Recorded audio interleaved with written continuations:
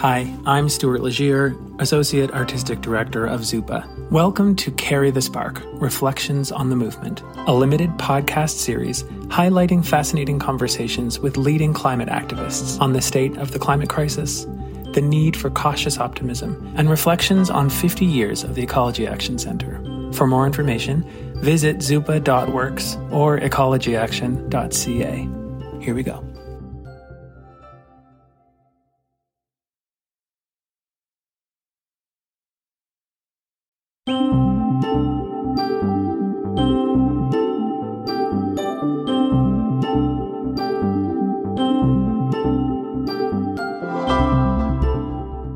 My name is Laena, my last name is Garrison, and I worked at the EAC between 2005 and 2012, and I still refer to my time at the EAC as one of, if not the best employment experience that I've had.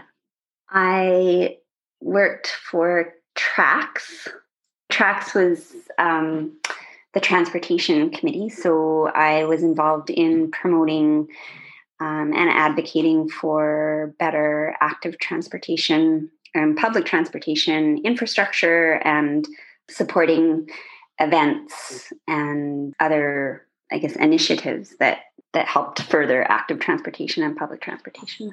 By the time we were working on developing the recommendations to the province for a sustainable transportation strategy, we were really looking at the intersection between social justice and environmental issues as it relates to transportation.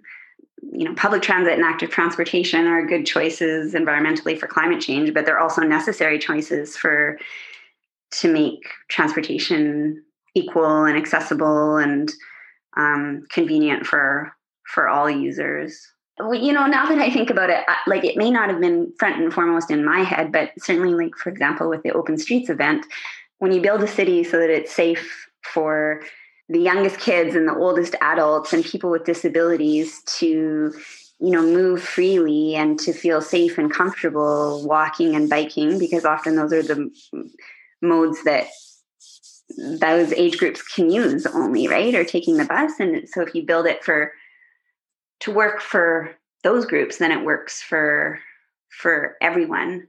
So that was front and center in my mind. But I think maybe what wasn't so front and center in my mind is thinking about spatial distribution of open space and public space, and comparing lower income areas of the city to richer income areas of the city and what each of those areas have access to. But I feel like that came up more for me, as I remember, around the recommendations to the province on the sustainable transportation strategy. One thing that I have in my mind really clear is thinking of bus stops and how, if you look at the comfort level of bus stops in different areas of town, you tend to find in general, at that time, you tended to find nicer ones in the richer areas of town and not so nice ones or not covered ones in the less rich areas of town. So it's a pretty small thing, but it speaks to the inequity of distribution of services in public space. One thing that comes to mind, I'll never forget this. This is when we did the public engagement sessions, and the intent there was to get input for the sustainable transportation strategy. We would do evaluations with the public that came. And I remember at one session, one man said, "This is what democracy looks like." And it was just one person, but I got the sense that working in government now and seeing how government now in 2021 here in Manitoba does public engagement, I think it actually falls short of what we were doing. We had the ability to bridge the on the ground with the political because we had as a crew, as a team, we had that diversity of skill set. And I think that philosophy too, right? Genuinely wanting to work together with community to build towards a better state of sustainable transportation in the province. So I definitely think that's a strength, is that bridge. again, in those days of, like in the days of the Green Mobility Grant and the Green Mobility Strategy and the municipalities for green mobility, I think we were looking for opportunities to bridge what we could get funding for and what the need was in the community. So, like, for example, with that municipalities for green mobility grant, all municipalities had to develop an integrated community sustainability plan. That's what it was. We knew that. I think it was Stephanie that made that connection and said, okay, here's an opportunity, right? Like, here's an opportunity for us to use our skills of working at the local level and bring our expertise, but also help them get what they need to get gas money from the federal government. So bridging that on the ground with the big picture. How did we decide what we would work on? It seems like it was a combination of, like, what's the call on the ground and what's happening, like, socially and politically at a bigger level, and how can we influence that, taking what we learned from on the ground and also what we learned from other jurisdictions and best practices across North America and the world, and then as well piecing that together with where the funding is.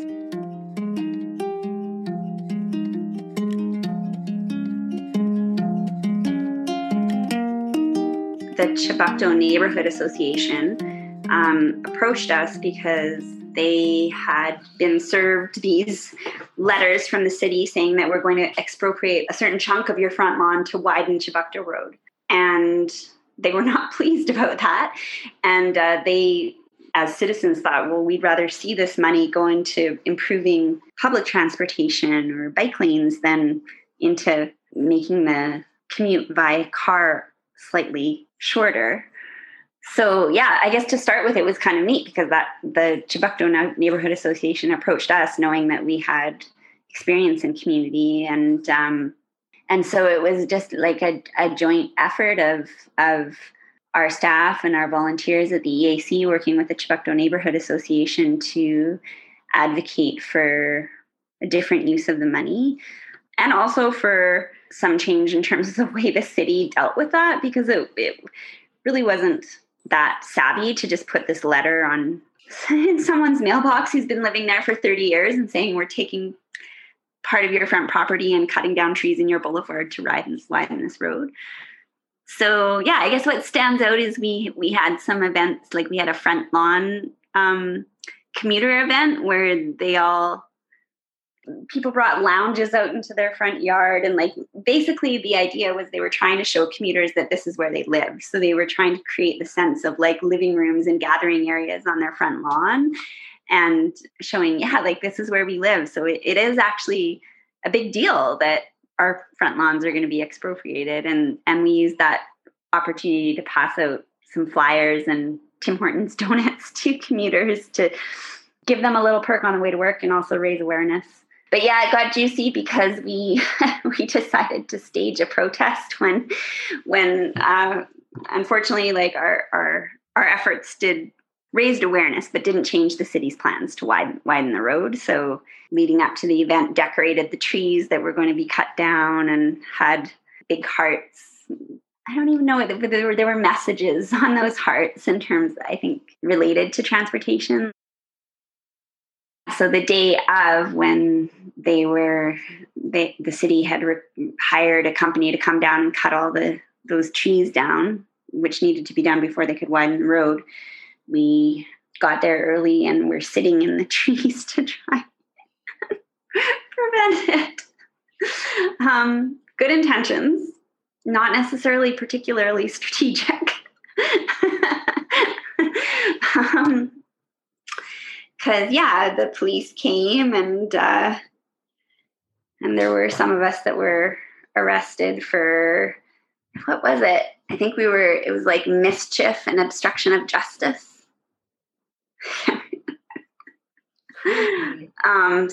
The trees ended up being cut down. The road ended up being widened, but it was just interesting because that really it was neat. We were working with a community organization and so many issues came up. Like it wasn't just about transportation. It was about engagement and how the city like engages communities when they have a plan to widen a road. Like, what's a good way to do that? Put a letter on and say, here's what we're going to do.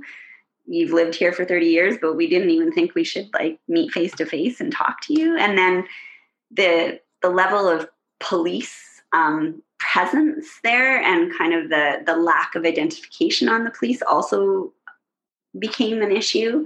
And some of the residents actually pursued like complaints about that. So it ended up being a lot more than transportation.